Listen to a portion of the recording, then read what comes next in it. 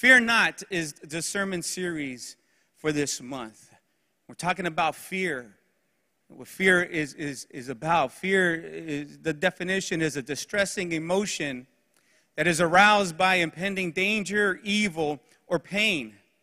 Whether the threat is imagined or not, fear is a very real thing that each and every one of us have experienced at some point or will experience. When we are rushed with that immediate fear, we know the physical responses that happen in the body where, you have that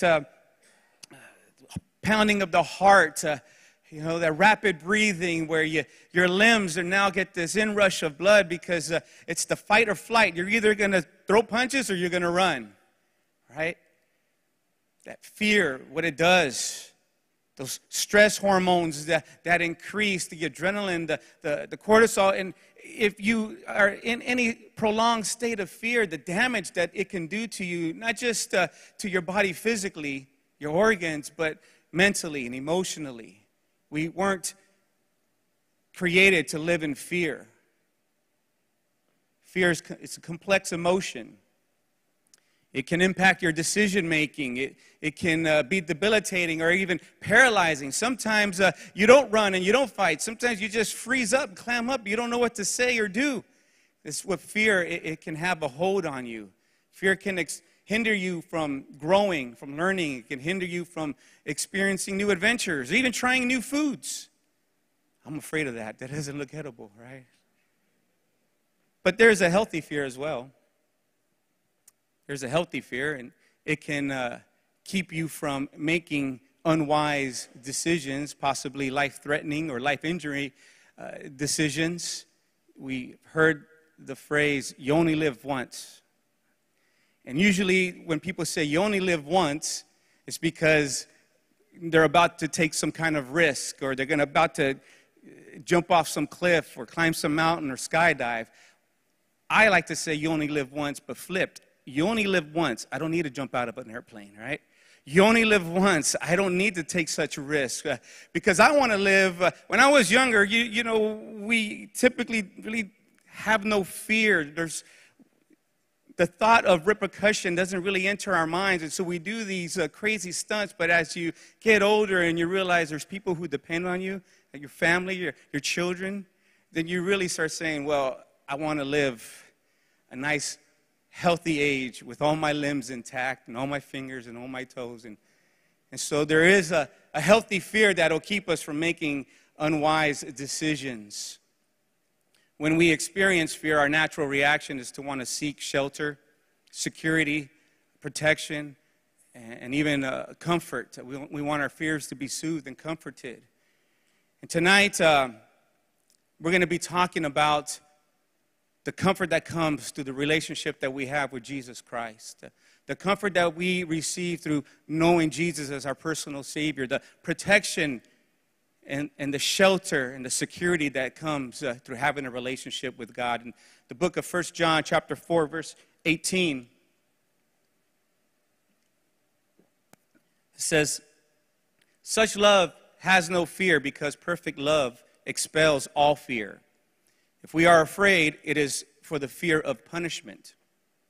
And this shows that we have not fully experienced His perfect love. Don't you thank God for His perfect love? His perfect, unconditional love that met us right where we were at. Many of us here in this place, we didn't know what love was until we met the author of love, who is love, until we met God, until we met Jesus Christ. That perfect love that we just sometimes can't even really describe until you've experienced it yourself.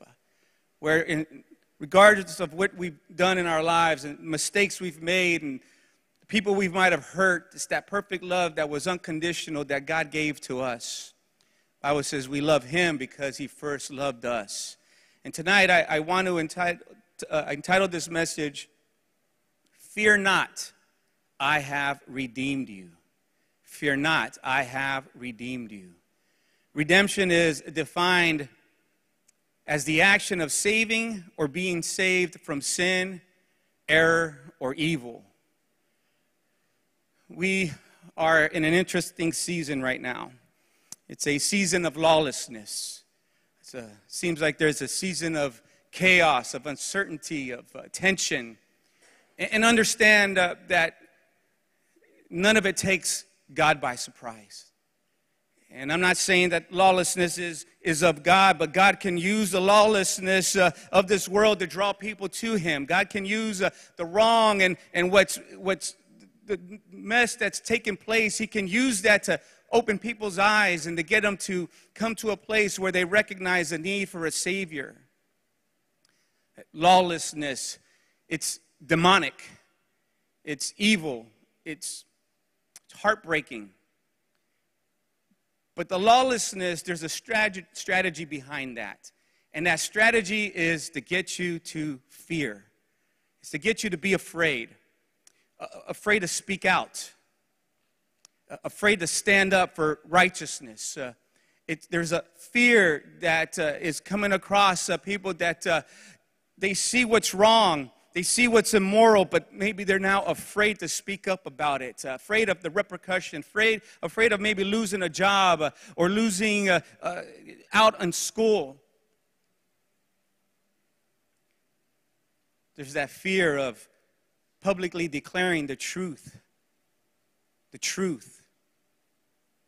Maybe a fear of going against popular opinion. And fathers, understand that the world would want to make you afraid to be the father that you're supposed to be the husband that you're supposed to be able to say to your family and those around you, as for me and my house, we will serve the Lord. Why do you have your children in church so much? You're sheltering them. Well, how come you don't allow your children to celebrate Halloween? They're missing out. All these things that get you to be afraid to take that stand for righteousness and maybe compromise a little bit. My children grew up in this church. We never celebrated Halloween, and they never missed out. We have a safe zone. It's a plug for the safe zone. I knew every single October 31st, I knew where my children were, and I knew who they were with. This month, our fears are going to be settled. I believe that through these messages, the power of God's Word and the anointing of His Holy Spirit, many of us here who might be wrestling with fear, our fears are going to be settled. And we're going to be comforted by the Word of God and by the Spirit of God. Jesus said in John 14:27, do not let your hearts be troubled and do not be afraid. Pastor Matt, he opened up last week with the sermon series, Fear Not, I Know Your Name, for I know your name. And that's exciting tonight that God knows who each and every one of us are. The Bible says He knows the very hairs on our head, that there's nothing hidden from Him. He knows who we are and where we are and what we're going through. And that's exciting tonight because what it says is that we're not alone. You ever been in a crowded place and you don't know anyone? And it could be intimidating. You could be in the midst of a crowd and feel alone because you're by yourself. And you hear someone call out your name. You turn around and it's a familiar face. That's the comforting, right? Because now you know, hey, I'm not alone. There's someone here with me. There's someone that has my back and I got theirs. And there's comfort in that. And we can take comfort in the Word of God that God knows who we are and that we're not alone. We can take comfort in the fact that God, there is nothing impossible for Him tonight. And that whatever we find ourselves going through, as fearful as it may be, God's redemption is here. God's presence is here. God's Spirit is with us tonight. Joseph, he was a man that experienced God in some of the hardest and darkest times of his life. We know the story of Joseph. It's a familiar story. It's a very popular story. It's a story that we grew up reading and listening to. It's this young man who was very favored by his father and a little proud of that, a lot proud of that, a little conceited, we'll say. And because of the favor that was on him and the way he interacted with his brothers, the jealousy that arose in his brothers, they were debating on whether they should kill him or not. You imagine that? I think we have trials, right? And so they opted to throw him in a ditch and to sell him into slavery. He's a young man that he was falsely accused of assaulting his master's wife. He was thrown into prison. But through it all, there was something about Joseph that sustained him. It was his faith in God, but it was also his reverence for God. Joseph revered the things of God. Joseph revered his Lord. You don't hear that he was beginning to question God. Like, why are you doing this to me, God? I was serving you, God. Is this how you treat your servant? You don't hear him mentioning these things. You don't hear him complaining about that. Sometimes when we're wronged, how do we react? And I'm not just talking about how we react to the individual that wronged us, but how do we react with God? Lord, I can't believe you let me down. God, where are you? God, how come you're so silent? How come you don't hear my prayers? How come they're blessed? How come you're letting them get away with that? And we forget who God is and who we are. It's that reverence for God that puts us right back into our place and reminds us exactly who God is. He's God, we're not. And that if we love God and if we are faithfully serving him, that no matter what happens or what comes against us, as long as we can keep our hearts right with God, God will settle these accounts. God will make a way. God will vindicate and validate each and every one of us as long as we're committed to serving God and reverencing God. We're all going to face trials. We're all going to face testings. It's how we respond in those trials and testings. Joseph, he was a godly young man, and he chose to honor God, and he chose to revere God no matter what he was going through. And so where there is reverence, when there is reverence for God, there is redemption. In Genesis chapter 39, verse 21, it says, "But the Lord was with Joseph in the prison and showed him his faithful love." We know that God has always been with Joseph. Joseph was highly favored. God had been giving him dreams. God had been speaking to this young man and giving him the call and the plan and the destiny for his life. It's inferred, it's a given that God was with Joseph. But we read it for the first time when he's sold into slavery and given success in that slavery, and when he's thrown into prison. There's a reason why the Bible says that God was with Joseph in prison.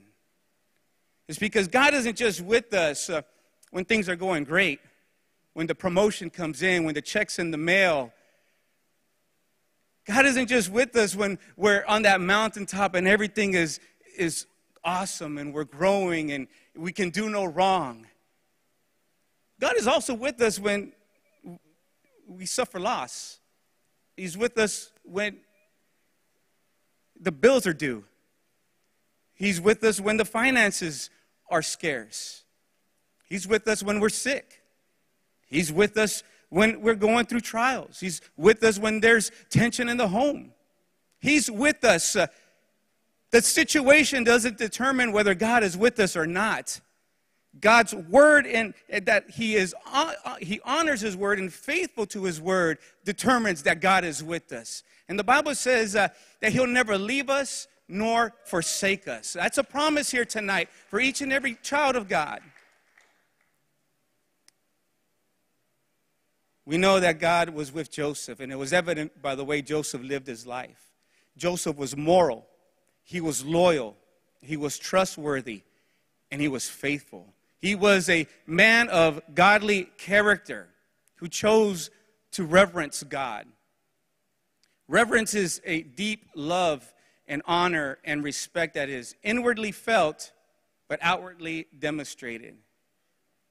And the way we reverence God and the way reverence for God is displayed in our lives is by the way we worship, by the way we live, and by the way we treat others. In John 4:24, Jesus said, for God is spirit, and so those who worship him must worship him in spirit and in truth. And what Jesus was talking about and what reverence is a life of worship. And not just the 15, 20 minutes prior to a service where we come collectively and sing, but a 24-hour lifestyle. Where when we wake up in the morning, we give God thanks. This is the day that you have made, Lord. I will be glad in it. Until we go to bed and close our eyes. And thank the Lord for a blessing. And thank the Lord for keeping us one more day. Worship is something that we live by the way we honor God. By God becoming our priority. By God becoming our everything. And we worship God, and as we worship God, we see that our lives begin to change. We live a life that would honor God. We live a life that would please God. We live a life that would bring Him glory, that would bring Him praise. And when people would see a child of God, they would say there's something unique about him or her. He's got a deep walk with his Creator. It's a lifestyle that we live. We reverence God. We know that God is watching, and we keep ourselves from stumbling. We keep ourselves from anything that would bring Him dishonor or that would hurt Him. And I'm not saying that we're perfect. We all have our issues. We all have our struggles. But we live a life that would seek Him, live a life that would honor Him by the way we would conduct ourselves and how we would treat others. God loves people. The heartbeat of God is people. He sent His Son to die for people. And we reverence God by serving those that He has touched and those He wants to touch. The community. People within the body of Christ. The voiceless, the innocent. Jesus, He lived a life that was reverent. He reverenced the Father. And when He taught His disciples how to pray, He said, when you pray, you say, "Our Father in heaven, hallowed be your name." What was He saying? He was saying, understand that the name of God is holy. That the name of God is sacred. That the name of God is blessed. That the name of God is exalted. The name of God is awesome. And He wanted us to remember just how mighty and just how powerful and just how redeeming the name of God is. The Bible says concerning the name of Jesus that there is no other name greater. It's a name above all names, and it's by the name of Jesus that we're saved. It's by the name of Jesus that we're delivered. It's by the name of Jesus that we're healed. It's by the name of Jesus that we're sitting next to our family tonight. It's by the name of Jesus that we're in church on a Wednesday evening. It's the powerful name of Jesus. It's the name of the one who is, who was, and forever will be. It's also the name by which we're called. We're called Christians. And you know what a Christian is? It's a disciple of Christ. It's a follower of Jesus Christ. And our lives should reflect the glory of Jesus Christ. There's a story in the Bible where the people were listening to the disciples preach, and they said, well, we could tell that these are unlearned men, but you know what? They spent time with Jesus because they sound a lot like Jesus. They talk a lot like Jesus. They walk a lot like Jesus. Peter, when he was in the courtyard denying the Lord, the woman said, I see through it. You're a follower of Jesus. I could tell by the way you're talking. Your speech betrays you. You're a follower of Him. And that's what we should be. We should reek of Jesus. Can I use that word? We should be offering that fragrant of Jesus. That we smell like Him, that we talk like Him, that we walk like Him. That we reflect His goodness and His love and His mercy.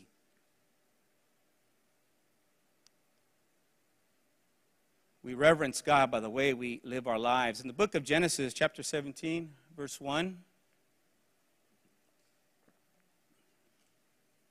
Here God is He's talking to Abraham. And he tells them in verse 1, he says, I am El Shaddai. Walk before me and be blameless. In Ephesians chapter 4, verse 1, the Apostle Paul here, he says, therefore I, a prisoner for serving the Lord, beg you to lead a life worthy of your calling, for you have been called by God. And in 1 Peter chapter 1, verses 15 and 16, he says, but as he who called you is holy, you also be holy in all your conduct, because it is written, be holy, for I am holy. The beauty of God is that he finds us and he saves us just the way we are. Imperfect, sinful, messed up. You could fill in the blank. But he doesn't leave us the way he finds us. Thank God for that. He does something in our lives. He does a miracle. He begins to change us. He begins to heal us, restore us, changes our thinking, changes our speech, changes the way we dress. He changes us from the inside out. He redeems us. He makes us whole. He makes us brand new. And so when we're to be holy, it means that we're to be consecrated. We're supposed to be set apart. No longer of the world. In the world, but no longer of it. Now we're setting ourselves apart. We're separating ourselves so that God can use us. So that God can carry out his will and his plan in and through our lives. To reach other individuals, to reach other people for his glory and for his kingdom.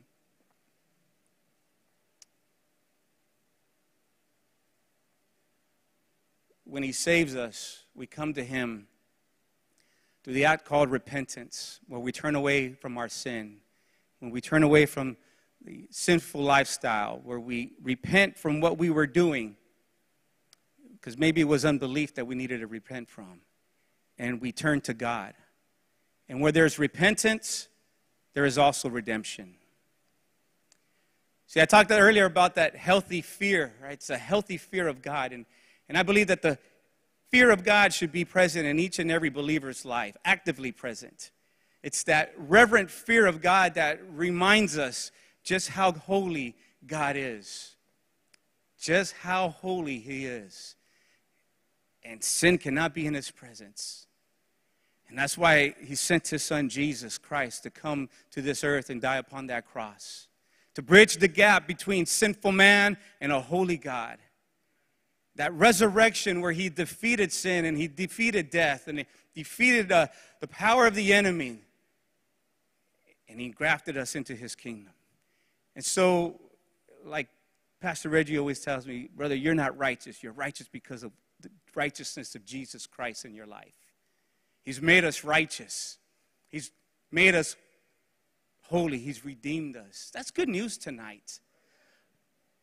I hope I'm encouraging you, because that's my prayer, is to encourage us tonight and remind us who our God is and who it is that we serve.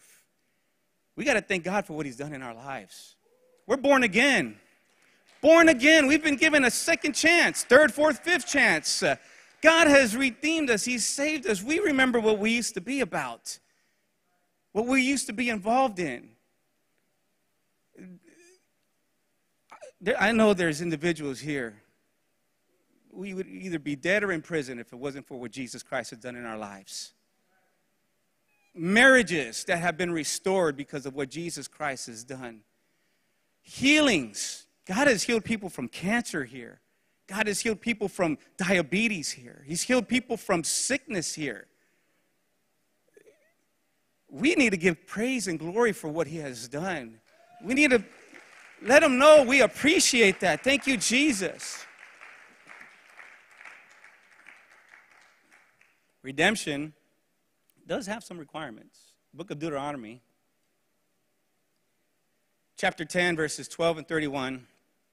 It says, and now, Israel, what does the Lord your God require, is that word, of you, but to fear the Lord your God and to walk in all his ways and to love him and serve the Lord your God with all your heart, with all your soul, and to keep the commandments of the Lord and his statutes, which I command you today for your good. In Micah 6:8, he says, he has shown you, O man, what is good. And what does the Lord require of you? But to do justly, and to love mercy, and to walk humbly with your God. I love that scripture. I love that verse. What it's talking about is that we walk with God. And when we walk with God humbly, that means that he leads and we follow. He makes the rules. He sets the boundaries. He is the one that guides us, illuminates our path, warns us, directs us. It's not the other way around. These are my plans, God. Can you work them into your schedule? This is what I'm planning to do, God. Can you give me the blessing and the okay? It's, Lord, what would you have of me? Lead me and guide me in this. I'm making a decision, and I'm bringing this. I want to make a decision, but I'm bringing it before you in prayer. I'm seeking godly counsel. Is this the direction you would have me to go? That's walking humbly with the Lord. There's the scripture in Proverbs 14:12, and it says, there is a way that seems right to a man, but its end is the way of death. It means that we have to be teachable. We have to be teachable. I worked with an individual years ago, not in my current job, but years ago, and he knew it all. Literally knew it all. He wasn't teachable. And I would try to say, well, how about, nope, he already knew. And I felt bad for the guy because I don't even think he lasted a month. And in that month, he blew up a phone system for a hotel in downtown, and he flooded a customer's house. And it was for no other reason because he failed to heed the direction of the supervisor. And I remember specifically how the foreman came and said, this is the route I want you to go. And he explained the job to us. And this individual, his way was right. And the result was he was fired. And in our lives, we can look back and see some of the mistakes that we've made and hopefully learn from those mistakes and not repeat those mistakes. And that's why we seek God, and that's why we seek his word, and that's why we seek a fellowship with one another so that we can make those good decisions, those decisions that line up with the word of God. When we talk about repentance, not always necessarily has to do with some sin or habit, but sometimes we just need to repent for trying to do things our way. Repent for trying to sidestep what the will and the plan of God is for our lives. Joseph, again, referencing back to him, was a young man that through it all, he decided to do it God's way. Joseph, he never ran from the call of God upon his life. He didn't run from the suffering that he was enduring. The only time that we hear that Joseph ran was when he ran away from Potiphar's wife, when he ran away from the temptation, when he ran away from that sin. But Joseph, through it all, and I'm sure Joseph went through trials. Imagine you're being thrown into a prison falsely, but yet Joseph maintained his reverence and chose to serve God according to how God had instructed him to serve. There was just a process that Joseph had to go through that he couldn't avoid. And that process that Joseph went through was to establish in him something that comfort wouldn't have been able to provide. The plan of God for Joseph's life, and sometimes the plan of God for each and every one of us here, it means dying to self. It means picking up a cross. It might even mean sacrifice. But it's a plan that if we just trust that process, we'll see God carry us through to the end, the way he did in Joseph's life. He went from serving in the jail cell to all of a sudden the second in command in Egypt. Second in command, ruling an empire. And his word was law. What he said went. Pharaoh trusted him with his kingdom. And the ultimate test that Joseph faces now is when he sees his brothers, the ones that threw him in prison, the ones that I'm sure at some point he just replayed all of the conversations and everything that took place. And he sees his brothers, and it could have been easy for him to say, now it's my revenge. Now it's my time. I'm going to make them feel what I felt. But I'm sure somewhere along the line he felt like that, and he repented because when he saw his brothers, there was love for his brothers in his heart. There was repentance, there was forgiveness that had taken place in the life of Joseph. Because had Joseph did what that flesh would want to have done, Joseph would have missed out on the healing that God wanted to do in his life and in his brothers' lives.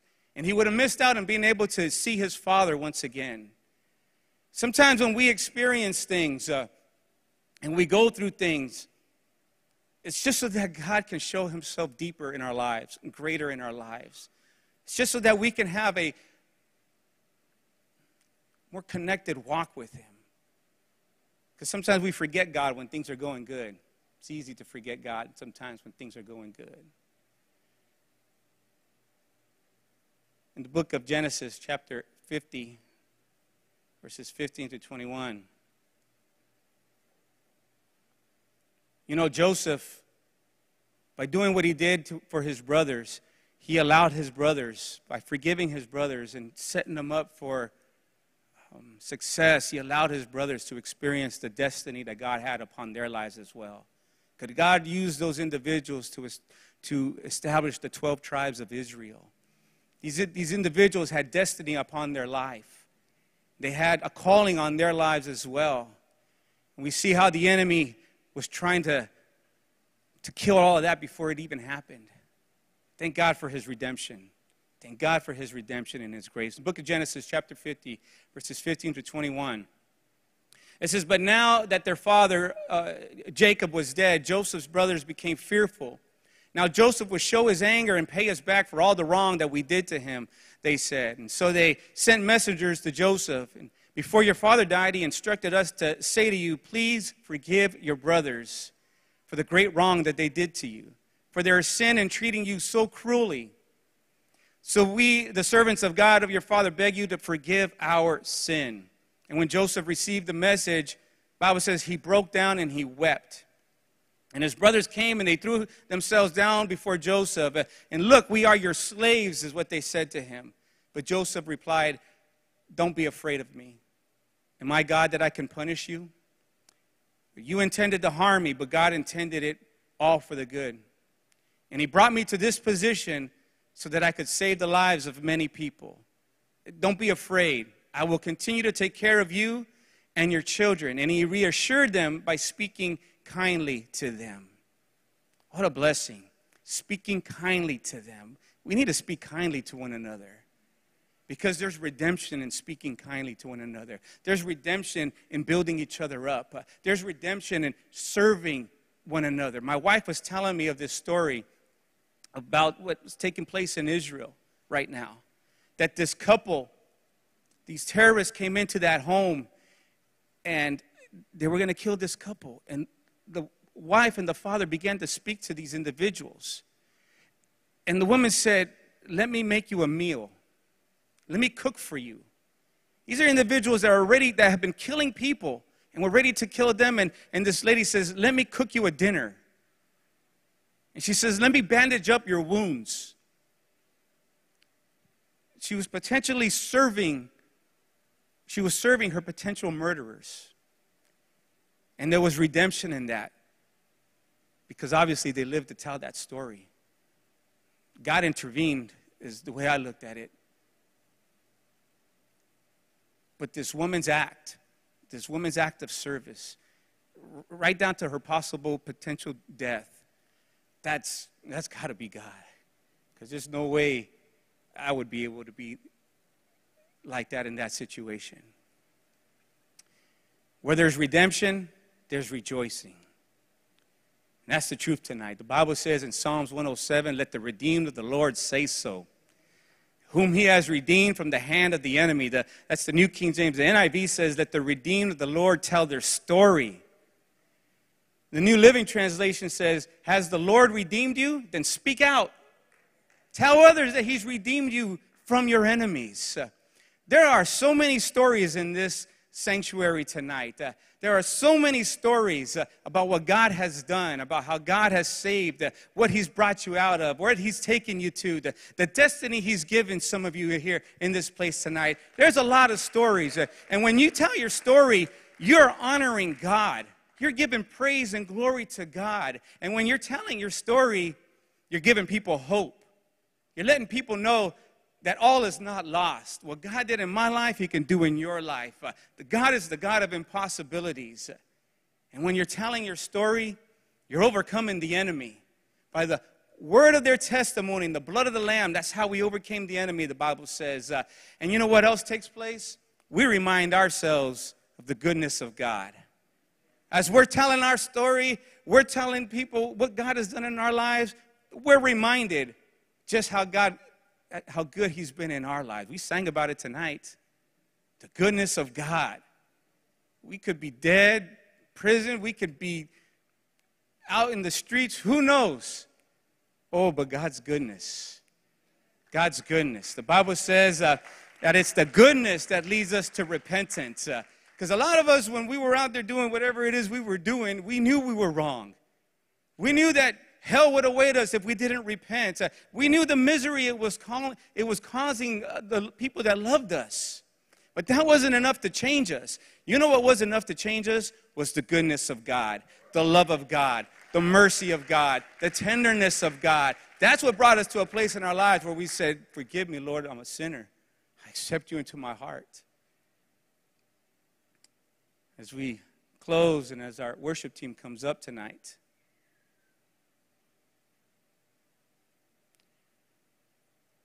I remember when I got saved. I was telling someone this story just recently that in that first year that I had gotten saved, I lost 3 friends. Guys I had played football with all 4 years of high school, and they were close friends. And it was hard the way they died because they were cut way before their times. We were all kids, 18, 19 years old. And I just remember being in a Sunday night service after having heard that one of my friends had passed away from a drunk driving accident. I began bawling like a baby in the middle of the song service. And yes, there was sorrow for having heard the news that my friend passed away, but those tears were really tears of thankfulness because of what God had done in my life. He spared me. He saved me. And had it not been for the things of God and wanting to be where God's people were and wanting to be a part of what God was doing, I would have been there with these individuals at some point. And so I just remember thanking God because He was so good and He saved me. So appreciative of being in church on a Sunday night. Could have been anywhere else, but I was in the house of God. And to me, and it still is, it's the greatest blessing that I get to be amongst friends and family. We get to serve God alongside one another. Praise the same God. Right now, we're in a world that's tense. It's uneasy. There's a lot going on. We might have more questions than answers.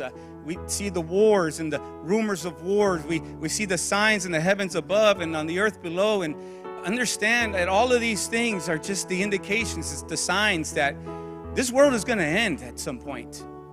This isn't our home. We're passing through. We're children of God. We're citizens of heaven. That should excite us tonight. And that should calm our fears. That whatever's taking place, an ocean across, God is in control. God is in control. Whatever's happening in our backyard, God is in control. We don't have to fear. We don't have to live anxious, worried lives. We got to live lives that are reverent, repentant, and rejoiceful in the things of God. Jesus, He comforts us time and time again. And He says in Luke chapter 21, verse 28, He says, now when these things begin to happen, everything that I was just talking about, He says, look up and lift your heads. because your redemption draws near. When the enemy wants to make you feel anxious, when the enemy wants to make you feel afraid, when the enemy comes to intimidate, when he comes to stress, when he comes to rob you of your peace, look up, look to Jesus. He's our redemption. Our redemption draws near, and everything that's taken place in this world right now, God is sovereign. His will be done. His message will be proclaimed. His people will be saved. His children will be protected. And His glory will continue to shine.